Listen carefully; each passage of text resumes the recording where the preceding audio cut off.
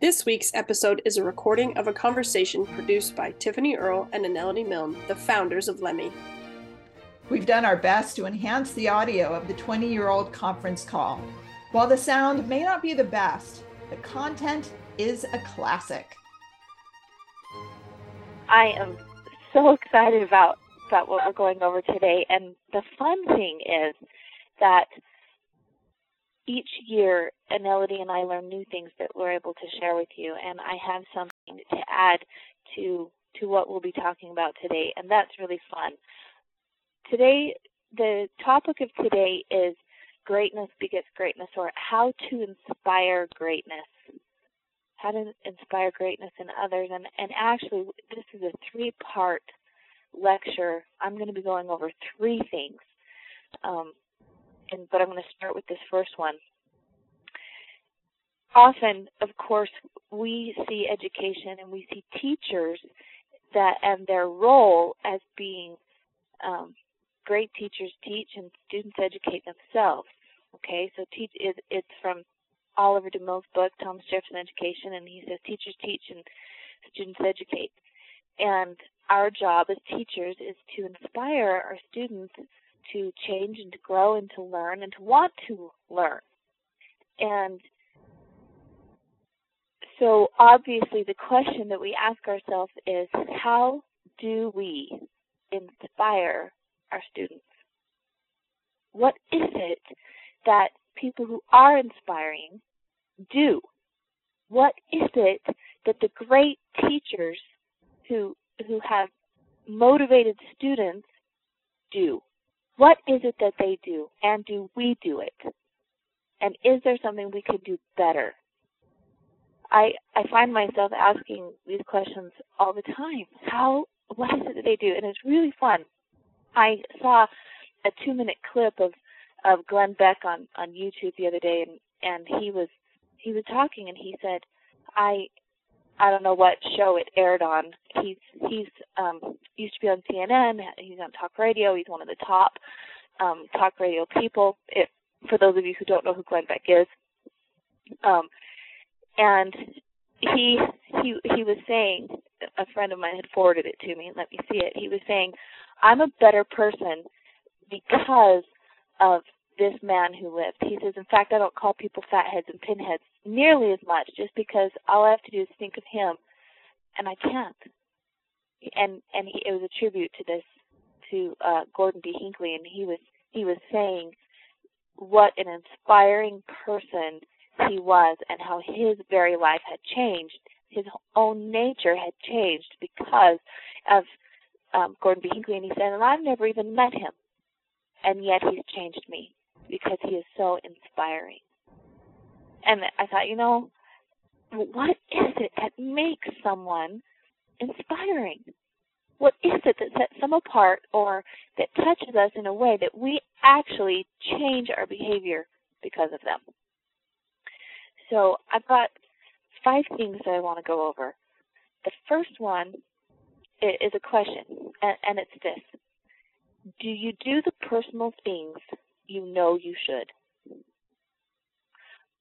Or do you do the things that you know you should? That's one of the first questions I ask myself as a teacher.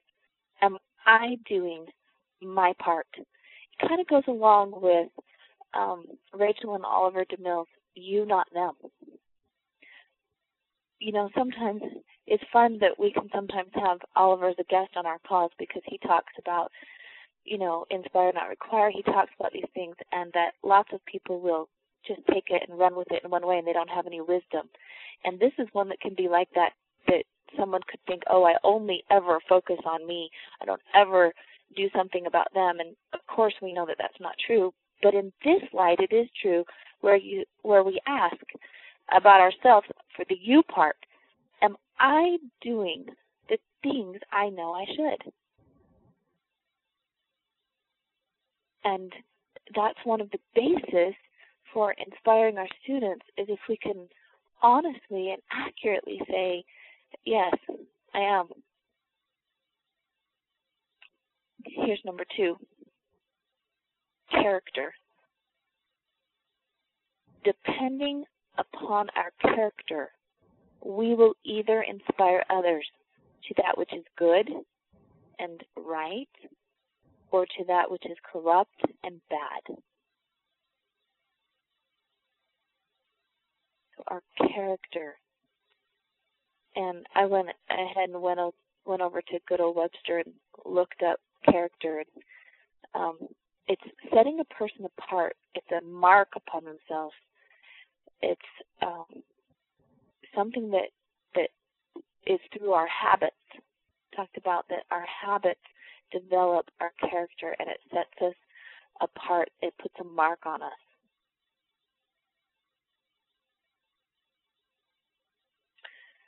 Okay, number 3 thing that people who are inspiring have, it's competence. They're good at something. This earns others respect, without which we cannot instill in them a desire to change their lives.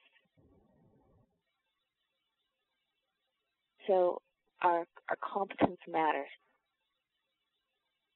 We have to pay the price to know and to understand and to gain wisdom.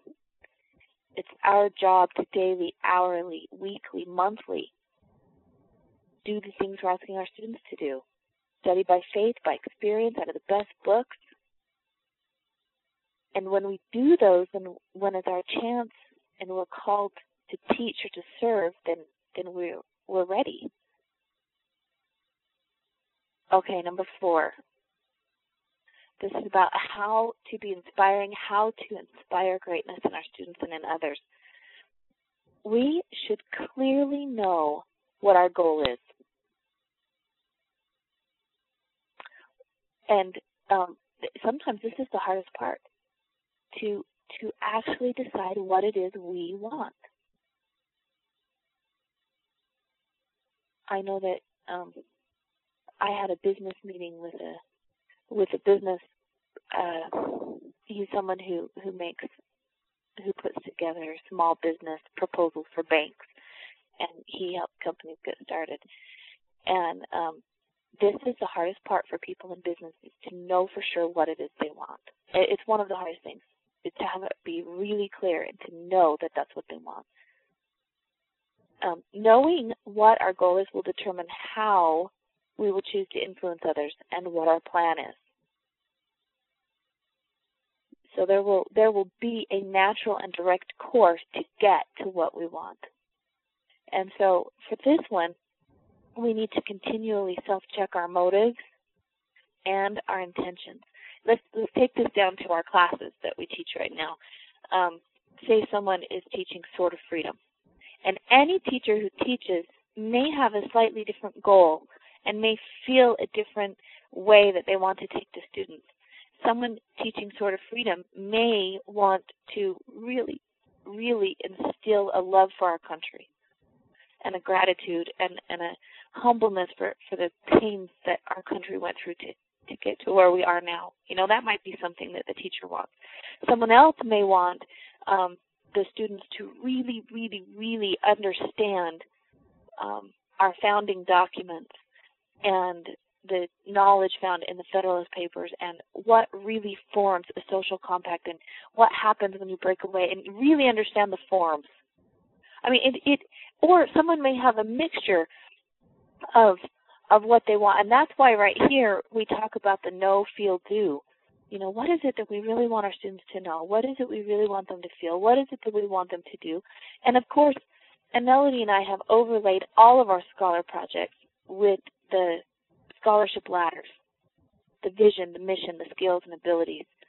At the same time, as a teacher, it's our job to say, what is it our students should know from this? Every time I teach a lecture, I say, what do I want my students to know? How do I want them to feel? Yes. It's Cammie. Hi, Cammie.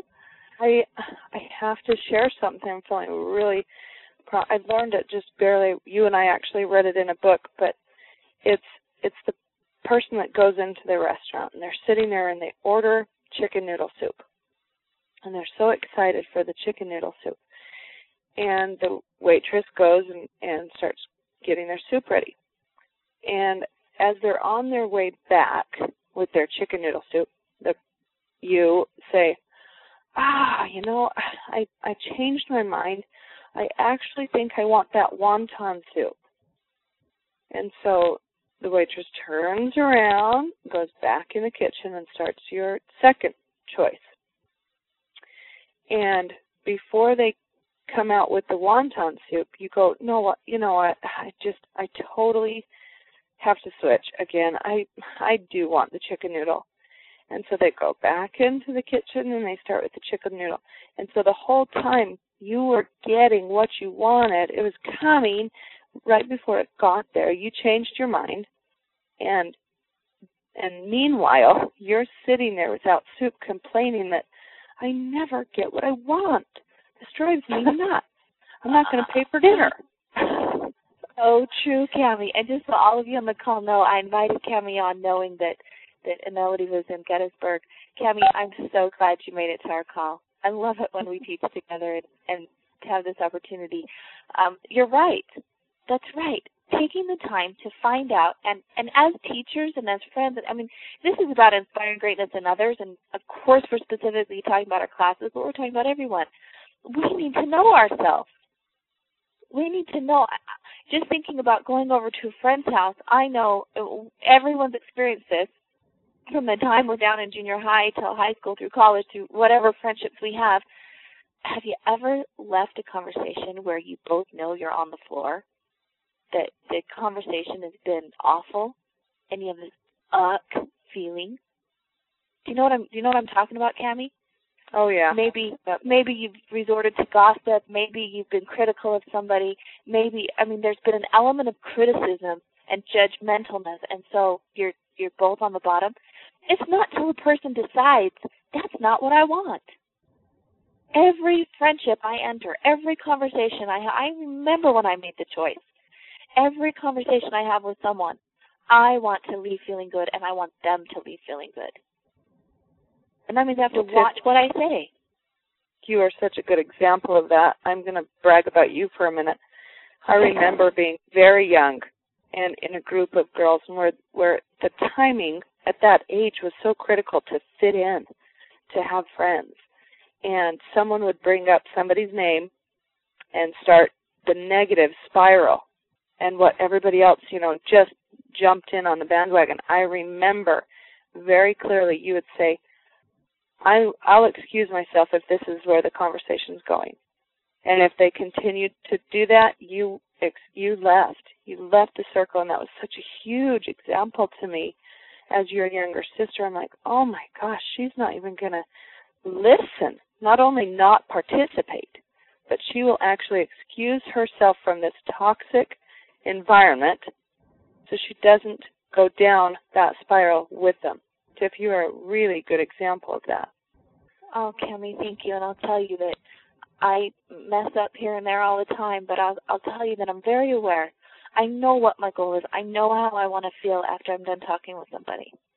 And I can just self-check and say, oh, I didn't do so great, or I did good, or, and if I have friends there are friends who automatically are critical, and I have to be on my guard, Yeah. Okay, I'm going to make sure that we don't go here or there and that we stay like this. But it just comes back to knowing what our goal is. And with our students, I'm teaching some Shakespeare. I'm teaching Shakespeare right now in Monticello with our little group here with John Brooks.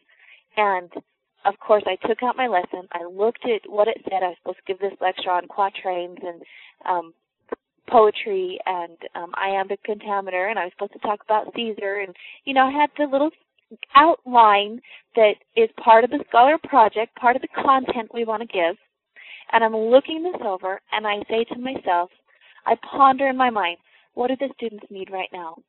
And the answer came immediately, boom, a little lecture on writing. And so then I thought further, okay, they've turned in 5 papers so far. What's being turned in? How's it going? What is it that they need?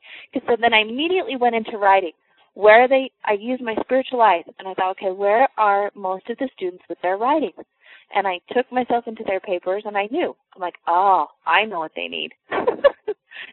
don't know how to do outlines. And so I'm getting one-sentence papers. Do you know what I mean? They don't know what a line of logic is. A lot of them, I've got 3 students who turn in something substantive, and that leaves 9 who are giving me just little opinions, just one-answer thoughts, and they're not papers yet. Okay? And so I zoomed into that, and I knew the next step. And then when I taught the class, so I knew what I wanted, knew where I wanted to take them. I knew I wanted to make enough time to talk to them about their writing. And because I did this one, number 4 right here, clearly know what my goal is.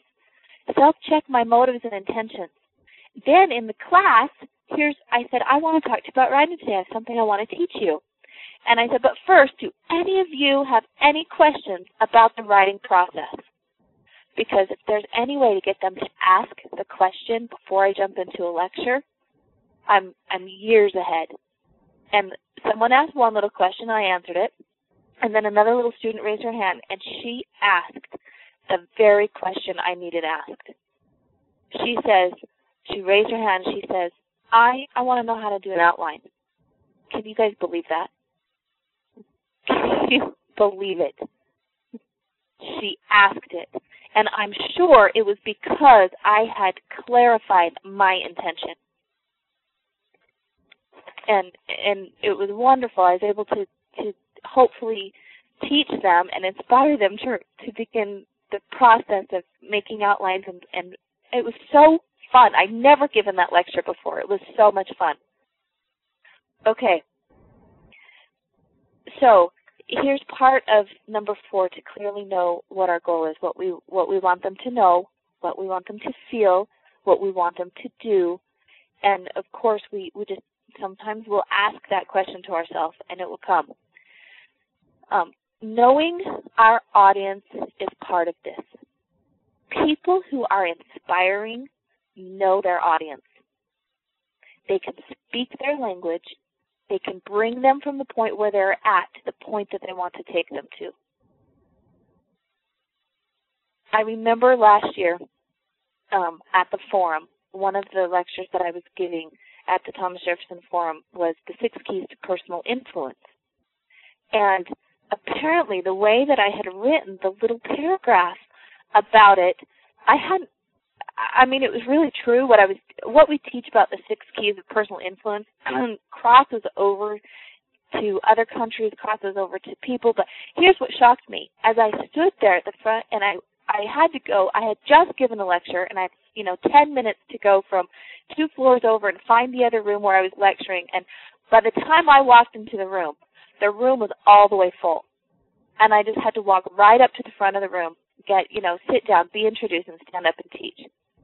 And when I walked into the room, who was in the room shocked me, because it was 90% men was attracted to that topic at the forum. And that's who my audience was. It was the businessmen, it was men, it was the fathers, and they wanted to talk about the 6 keys to personal influence. So I'm immediately going, okay, this is my audience. How am I going to talk to them? I remember that. I was there.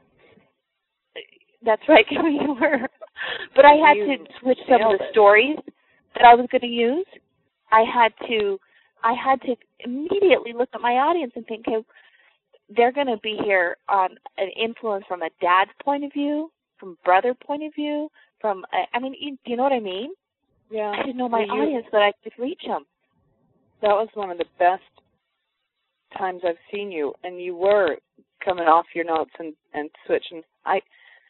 It was amazing what you taught, and it was tailored to those people. Everybody, I remember you tried to get out of the room, and they wouldn't let you, and they wanted more of what you were giving them.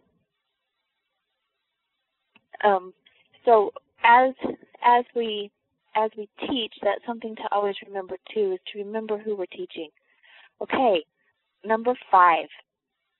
Okay, so the first one we have is, are we doing the personal things we know we should? Sometimes I just call that personal worthiness. The next one is number 2, which is our character, and then number 3, our competence. And then number 4, knowing clearly what we want. And number 5, people who are inspiring. This is the ticket. Freedom, not coercion. And it's really funny what this means. It means love.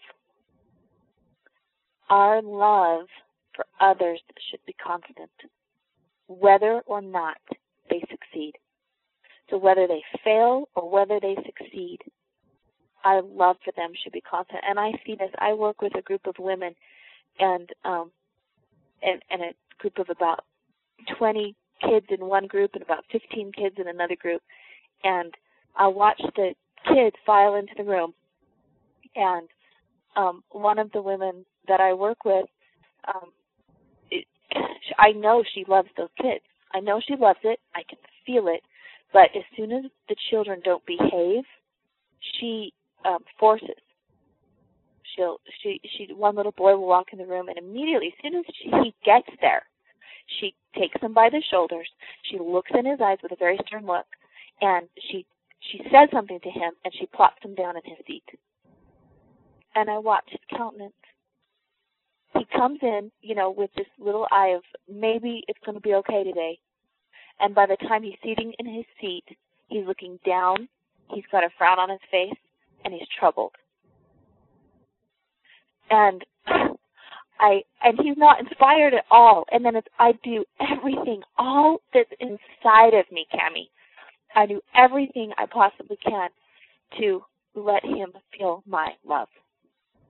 When he looks up at me when I'm leading the music, and I send him as much love as I possibly can, so that little sparkle in his eye can come back.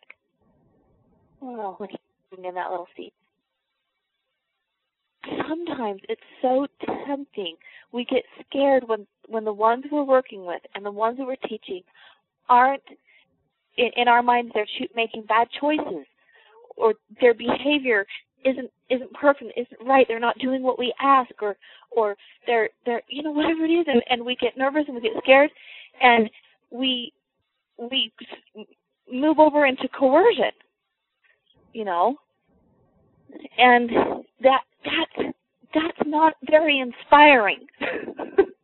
It's natural for people to do that, but it's not very inspiring. There's a balance between, of course, this is the behavior that I expect, and of course there's boundaries, that there's some behavior that cannot be tolerated, and this can't happen. At the same time, the point here is that inspiring people, one of the characteristics is that you feel loved. When you feel loved, that goes so far. It goes so far. And I'll tell you, some people have a greater capacity to let other people feel loved. And in fact, I was just talking to Cammie yesterday about this. Cammie and I do a lot of work together. We help people with the nutritional cleansing stuff that I mentioned before that we do. And of course, we were talking about what each of us is good at. In the book, Good to Great, it's a book I recommend everyone read.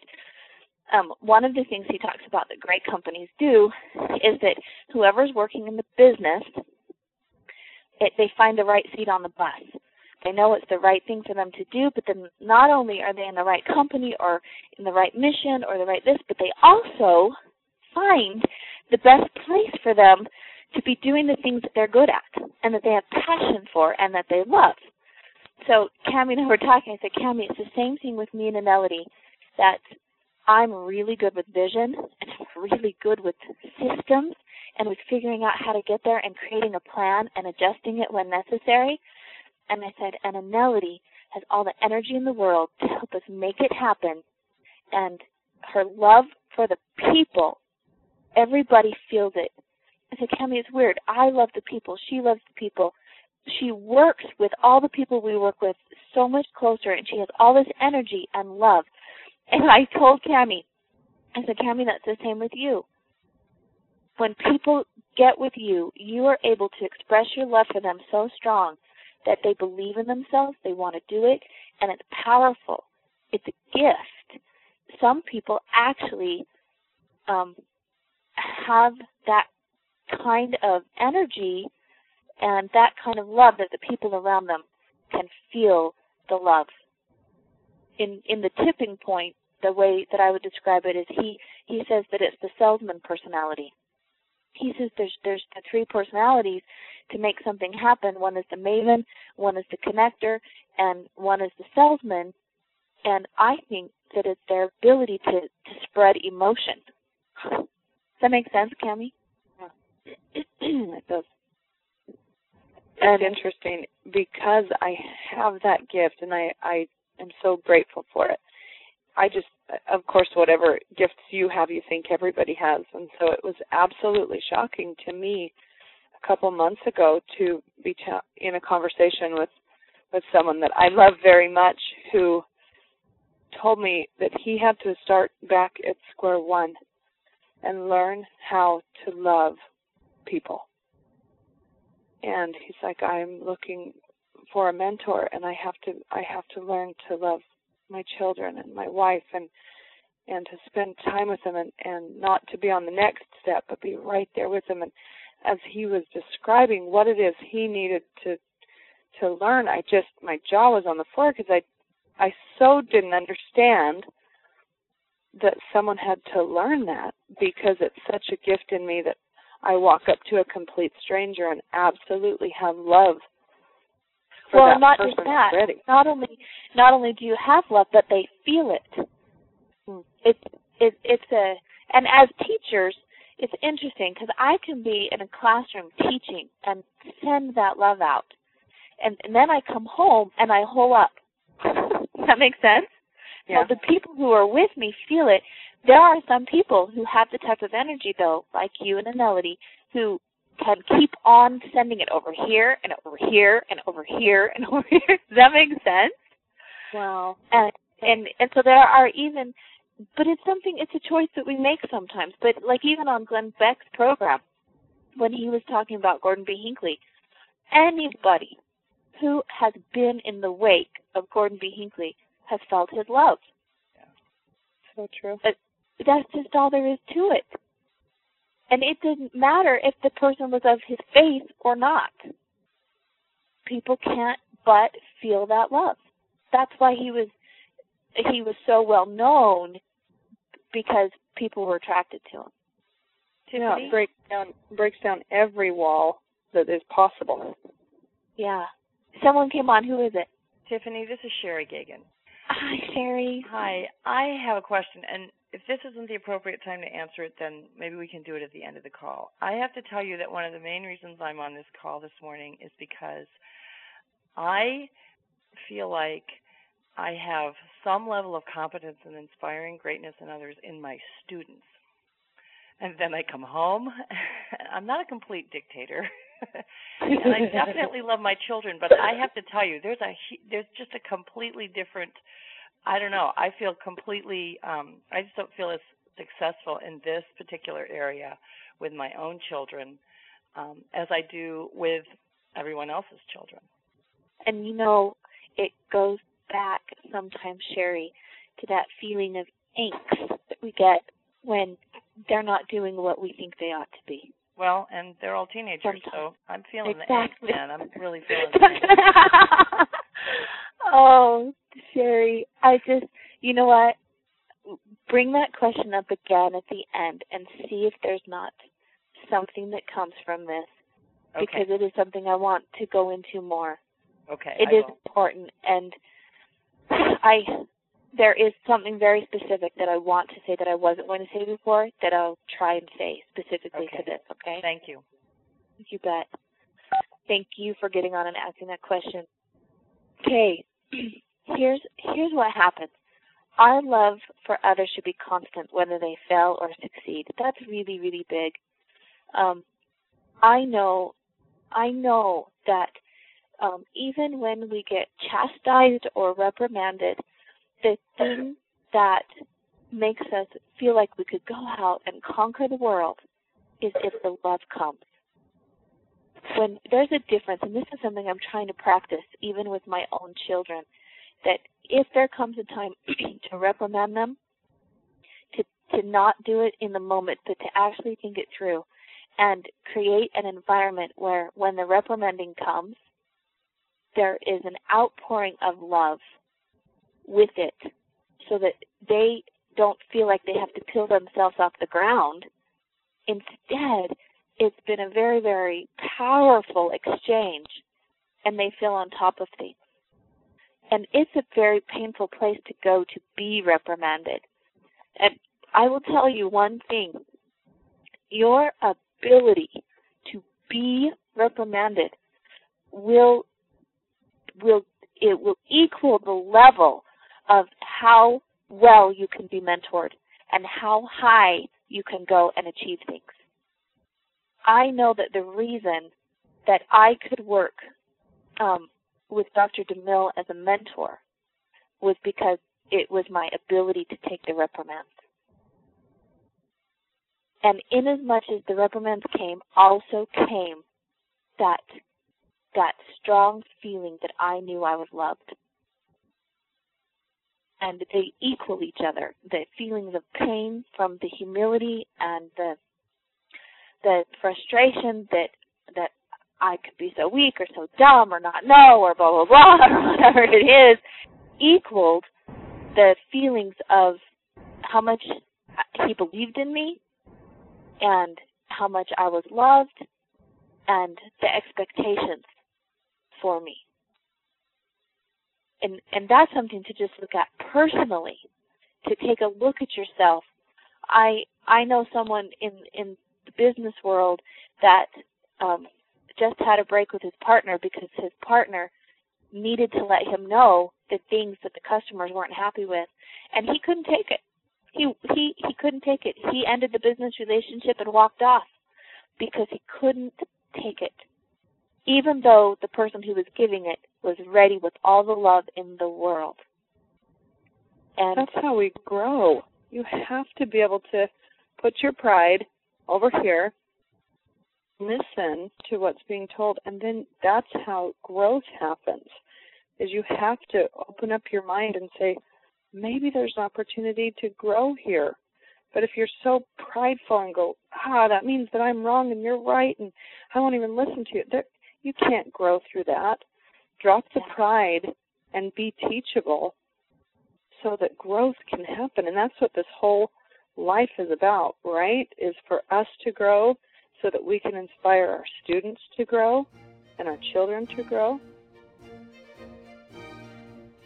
We're interrupting this broadcast to remind you to share and subscribe. Also, be sure and check out our website at lemmymentortraining.com.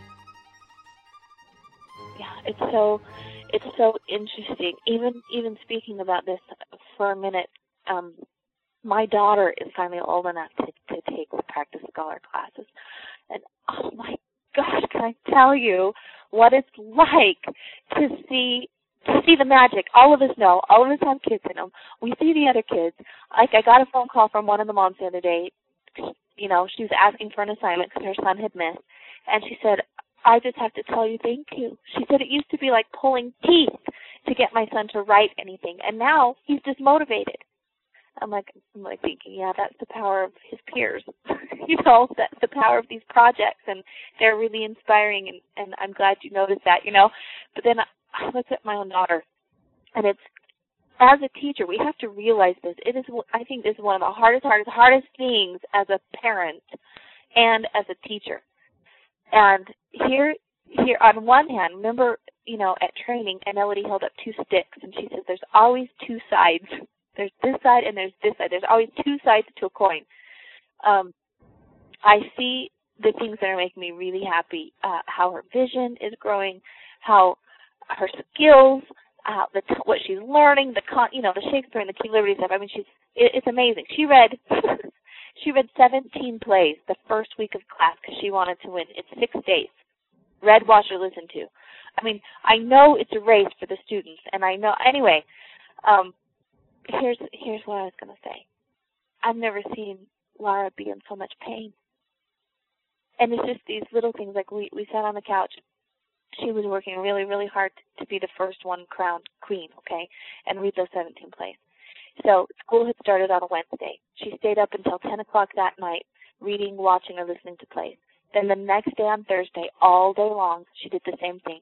Then the next day on Friday, we invited a whole bunch of the students over to watch plays together. And her little best friend found out that she had already done 12. Well, we're barely learning to know these other kids.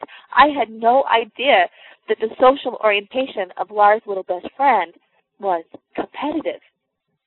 Okay? So her little friend stayed up till 3 o'clock in the morning and finished all 17 plays. Okay? And I made Laura go to bed every night at 10 o'clock and told her, you know, you just take it at a normal pace. You're so far ahead of everybody, you're okay. I didn't know her little friend. So, of course, the next day when she finds out, all of us understand this. You can imagine, I mean, the happiness she felt, right? But, of course, she was happy for her friend, but she was holding back the tears with all she was worth. You know, for half an hour, I just saw her, and my heart just fell. And at the same time, I would never in the world deny her that. I would never deny her that experience. I'm so glad she's getting that experience now.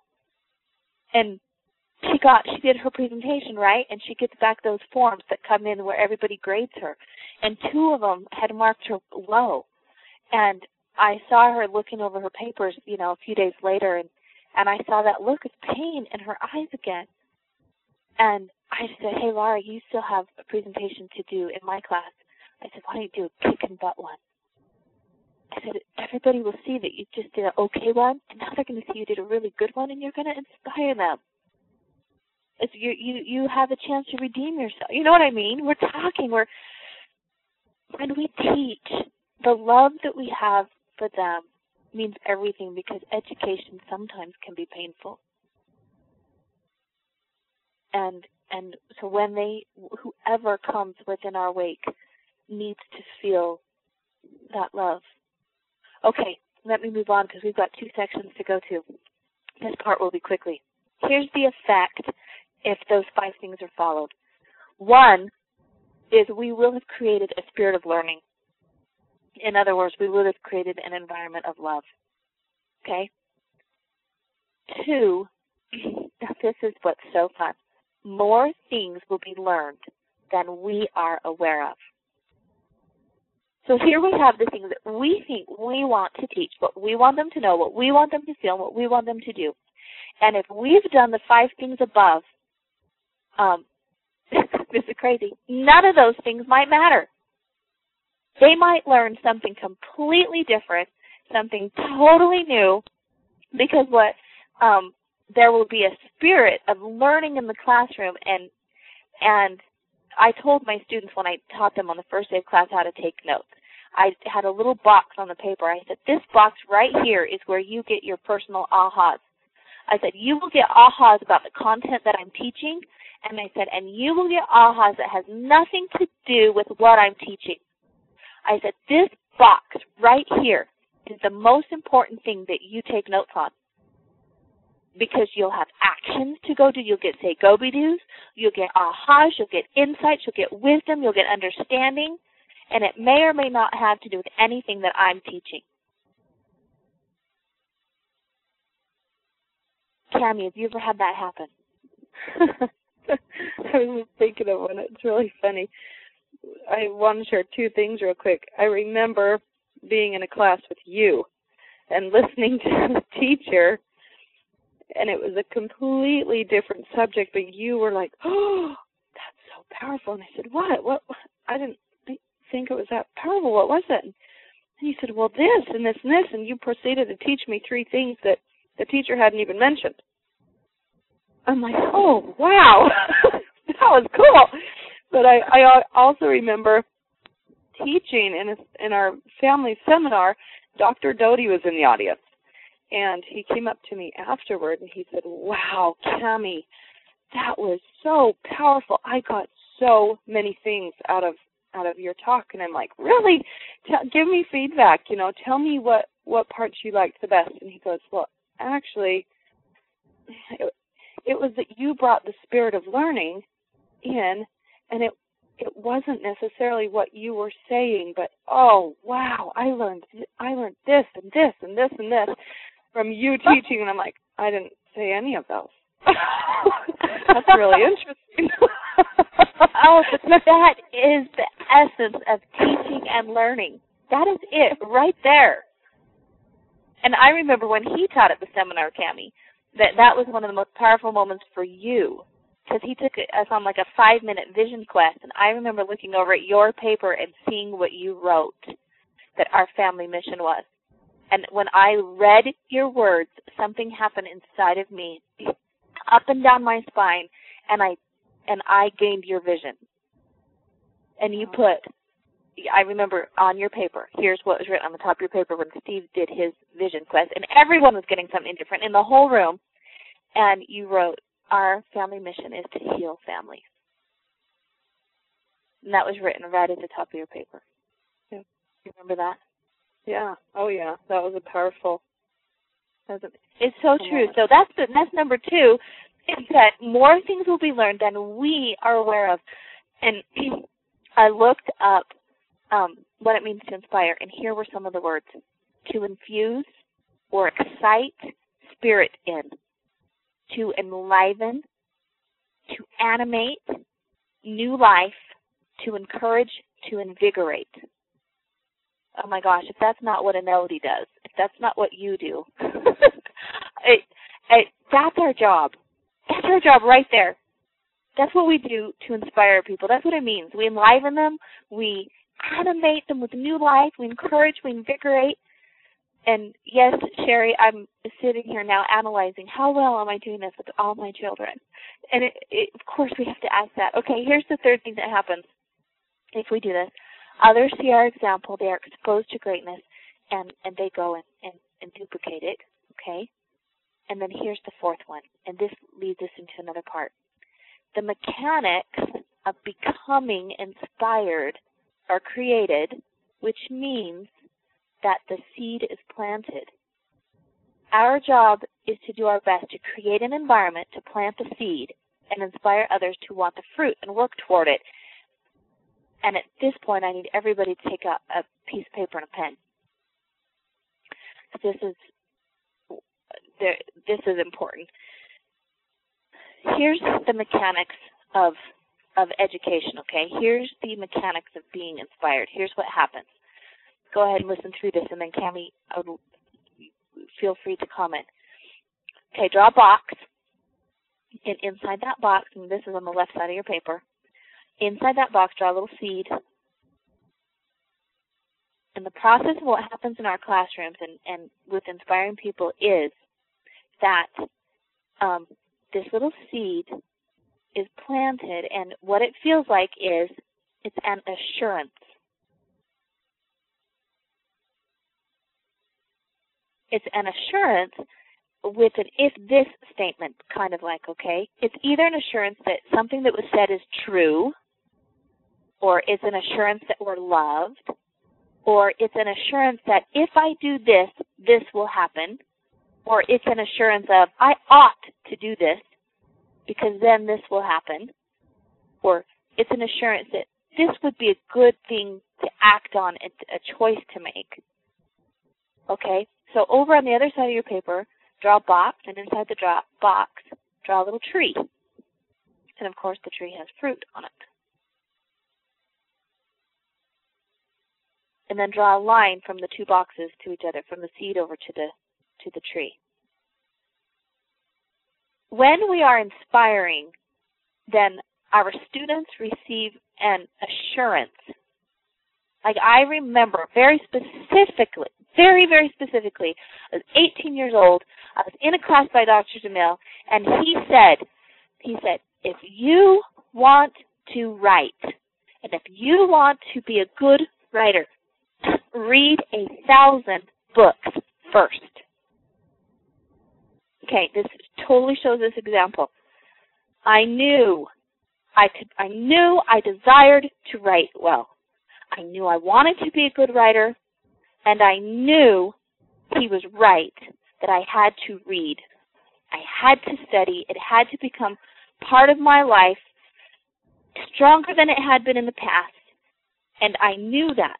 And the assurance came. If I will do it, I will get that.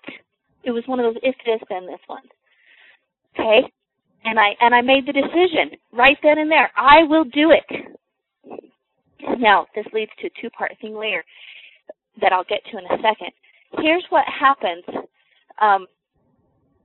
In that line, if you go over just a little bit, you can put a little line through the horizontal line that goes from the seed to the tree. Just a little ways into it. The box is gone. In other words, the box of the seed is gone. In other words, the assurance has left now. When the assurance leaves, now we're in life. So there's no more yummy feeling that if I do this hard work, something great's going to happen. Okay, that yummy, delicious, feeling is gone. The assurance is gone, and now we're left with a choice. Do we believe it? Do we act on it? Do we do that hard thing? Do we really still think that one thing is still true? Do we still want that good thing that at one point I thought I wanted? Okay. And we're left to ourselves with the choice of, do I act on it or not? And that's what happens. Is then the student has to choose. The person has to choose. You and I have to choose. Do I move toward it or not? And that's where this choice, and either the choice is made to act and move toward that fruit, or not to act, and that means not progressing. Okay? And this is really true. This is how it works. Like my son is in TJYC with Melinda Mitchell, so he's in class. They're talking there. I think they talked about Martin Luther, and here's what could take place in the class. As Melinda's teaching, Jacob could be, this is one of the choices that could happen, he could be getting a vision of what a statesman is, okay? Or maybe he's getting a vision, maybe something happens to him and he thinks, my gosh, Martin Luther had to really be able to think, to be able to notice the discrepancies between what the Bible was saying and what he could see the leaders of the church were implementing. Okay, so, my gosh, he had to really know, he had to be a scientist. He had to really think and make connections. And maybe in his mind he's thinking, I think I need to learn how to do that. I need to be scholarly like Martin Luther was, Or maybe he's thinking, my gosh, what courage. Oh, my gosh, what courage that took. I wonder if that's ever going to happen to me. I wonder if I'm ever going to have to stand for something when everybody around me isn't. My goodness, what if that, oh my gosh, will that ever happen to me? Or he could be thinking, he had to be able to write, and my goodness, I'm so frustrated, I can't write. Or, he's thinking these things. Any tree, any seed could be planted in the content of that class. And these are just the ones that are connected to the content. These aren't the other ones that have nothing to do with the content.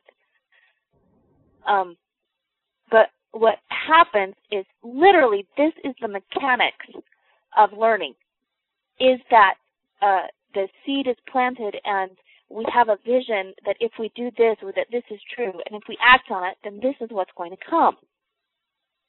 And that's why it's our job to inspire, because once again, it's a place where the assurance can come. And Cami, do you have any comments on this part before I go to our last little part that I'm adding this time? I'm sorry, my kids are up, so I'm like hiding in the corner. Okay. What was it you just barely asked? No, you're good. You're fine. I'm going to move on. Okay. I just was giving you space to comment. Okay. Oh, you're amazing. You're teaching me so many truths. Yeah. There you go. We do work. So you were talking about action. Oh my gosh, that's how you get anywhere. Yeah. Yeah. Okay. Here's the one step further that we ask. How do we inspire ourselves? because this is one of the abilities that we teach. They're learning it, but I'll tell you where this is developed and tested.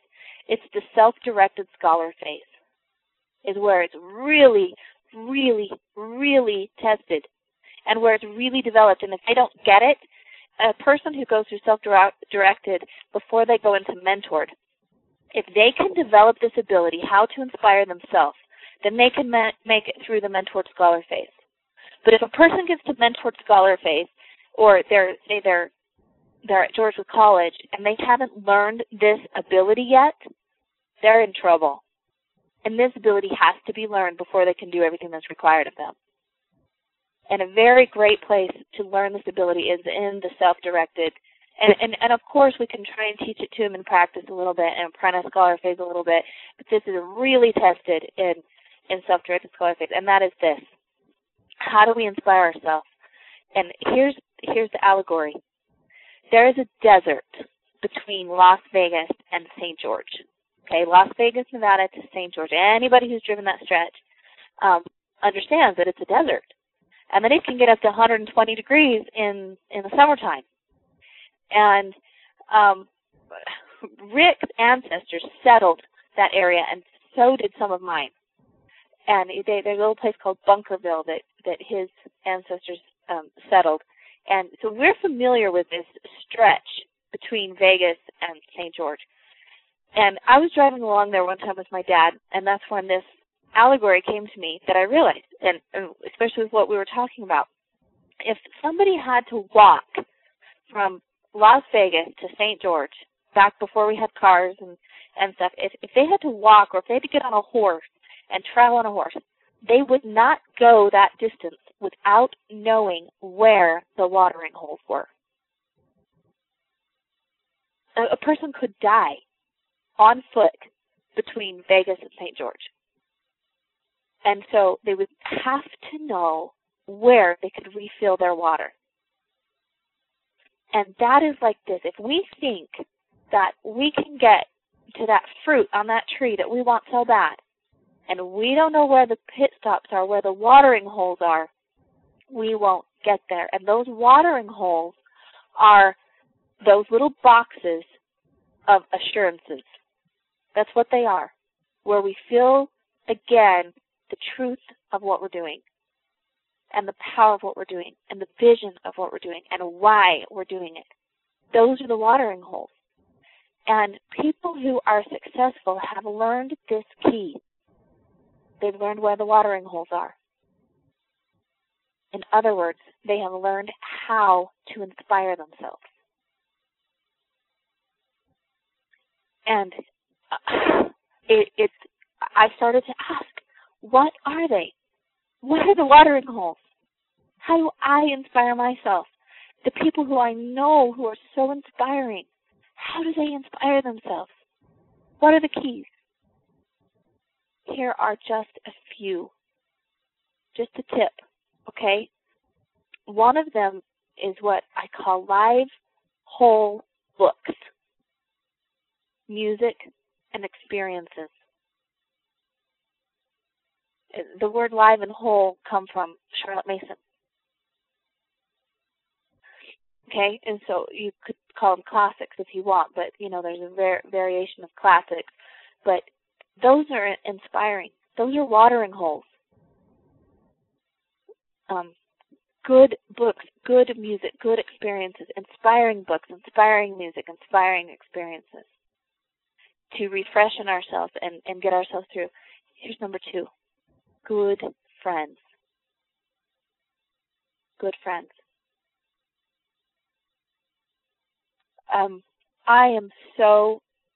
I look at my life and I look at the good friends that I have. I don't know. My family moved 16 times by the time I was 16 years old. And I had to learn how to make friends in the new places we went. And I eventually learned how to keep some of the friends that I left behind. And I didn't really learn that skill until I was 17 and we moved. I've never kept in contact with any of the friends I had before I was 17. but there are 3 people that I remember that I still love from those earlier ages. I remember them. I have love for them. I hadn't learned how to keep in touch with them, and I have no idea if they'd remember me now. I mean, my gosh, we were 12 at one point, you know. And there's one friend I had in 4th grade. Her name was Rhonda Christiansen. She lived across the street from me, 4th and 3rd grade. I've never kept in contact with her. I hadn't learned how to do that yet.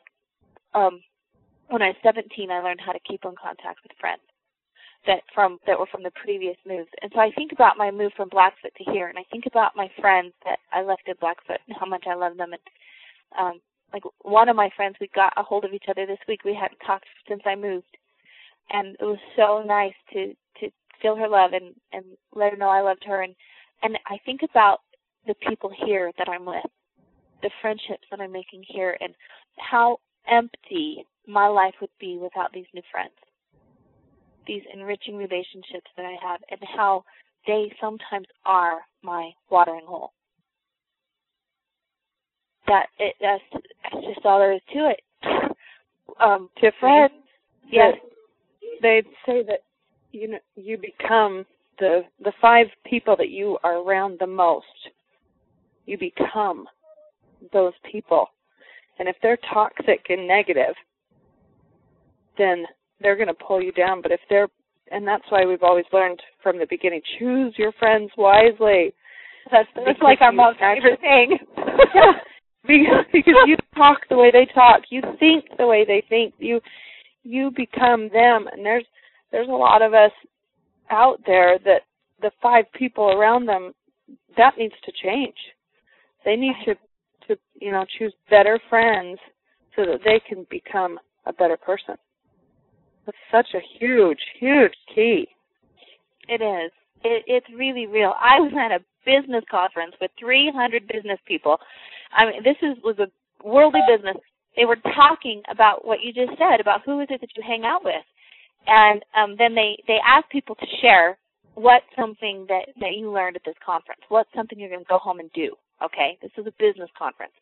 There was a young man. He must have been, 27 years old, maybe 25. He was very handsome, very tall. He stood up and raised his hand. They called on him. He said, here's what he said of all the business things that could have been taught in the 3 days he was there. Okay, 3 days of tons and tons and tons of business. And here's what he said. He said, I learned I'm going to go home and change my friends.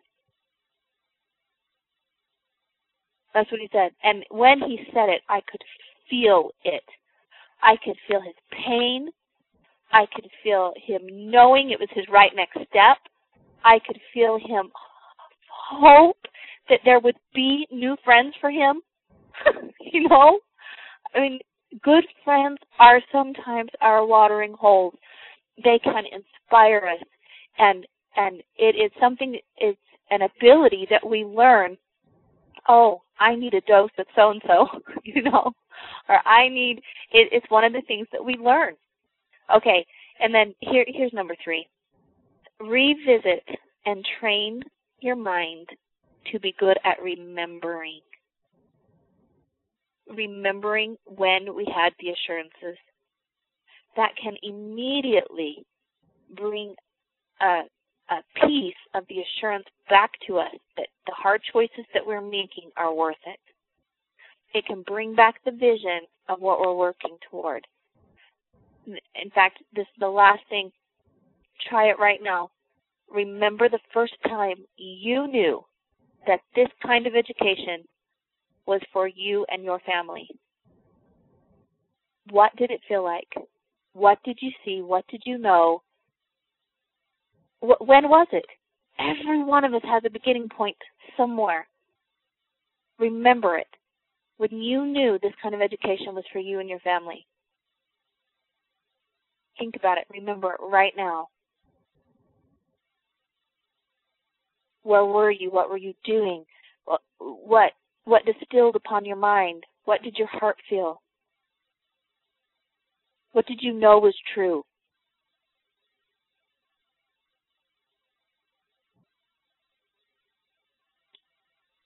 Okay.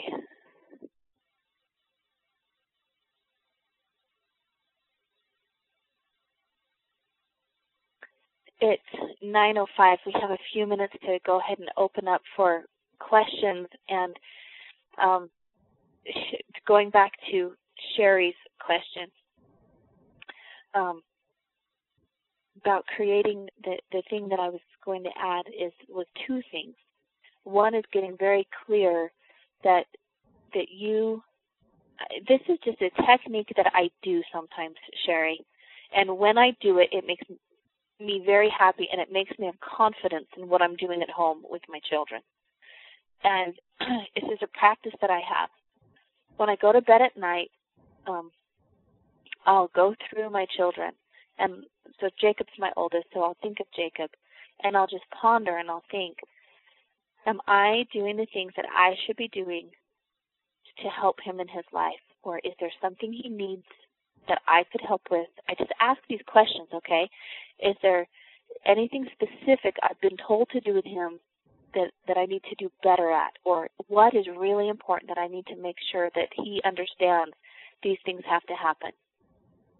Okay, for instance, for him, one of the things is I felt really important. He's supposed to be making sure he spends an hour a day with his music.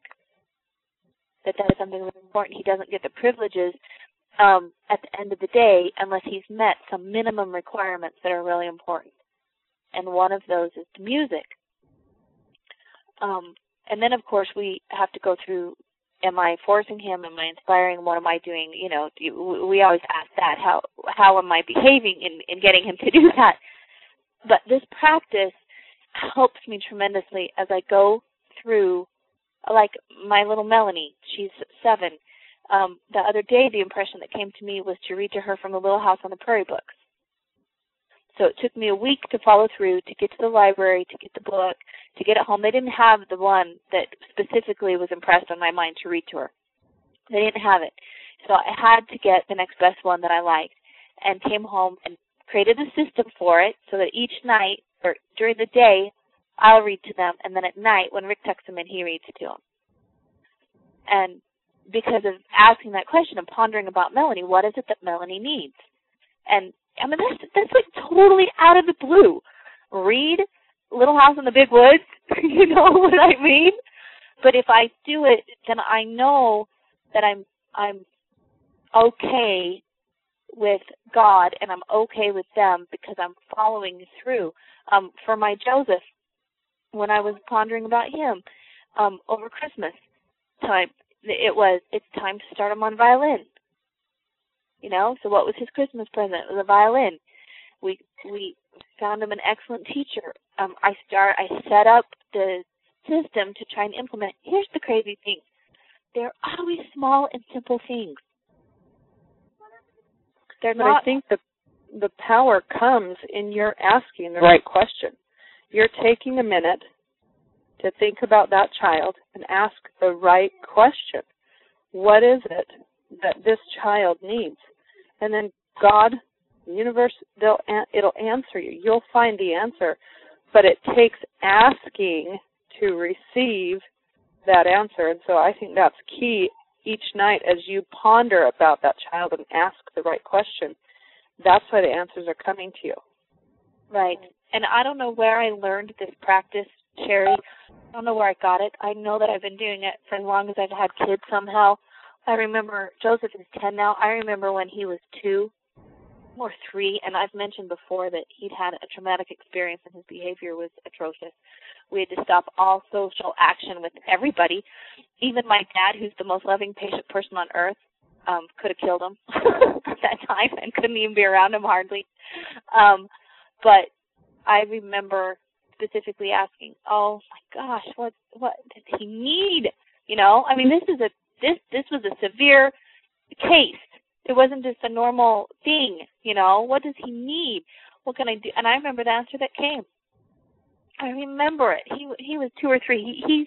He stayed in our bed till he was 4. He couldn't even be separated from me at night. And I remember the impression that came. And it was this. Every night when you tuck him in, tell him a Bible story. Every night before he goes. He wasn't even talking yet. He didn't learn to talk till he was 3. He wasn't even talking yet. And that answer came, tell him a story about Jesus each night from the Bible. And he still remembers those. I'll go to tell a story, and I'm like, oh yeah, I know that one. Like, you weren't even talking. I don't say that to him. But that's what his was. That's what his one thing was. And I think what that can give us when we do that is it gives us peace. If we can make sure we try and do that thing that we feel we should do, then even if everything else isn't in our control, if we can do that one thing, I don't know that I could homeschool without that. To me, it is my lifeline. And so I don't know if that helps at all, Sherry. Okay, anybody who has any other? That actually Go ahead, helps Sherry. a lot, especially as, our two older kids are 20 and 17, and, moving into the stage of having adult children is, then it becomes a completely different thing. I mean, you parent completely different. Yeah. And so that's, actually it's very, very helpful. Thank you very much. Oh, Sherry, you know how much I love you. Okay, everybody, thank you, and we'll talk to you again in a couple of weeks. Thank you. Bye. Thank you. Bye. Thanks for listening to this episode. Just as in every Lemmy training, we hope you walk away uplifted and inspired, but also empowered to be a better mentor for your family and your community. Please be sure to subscribe and share.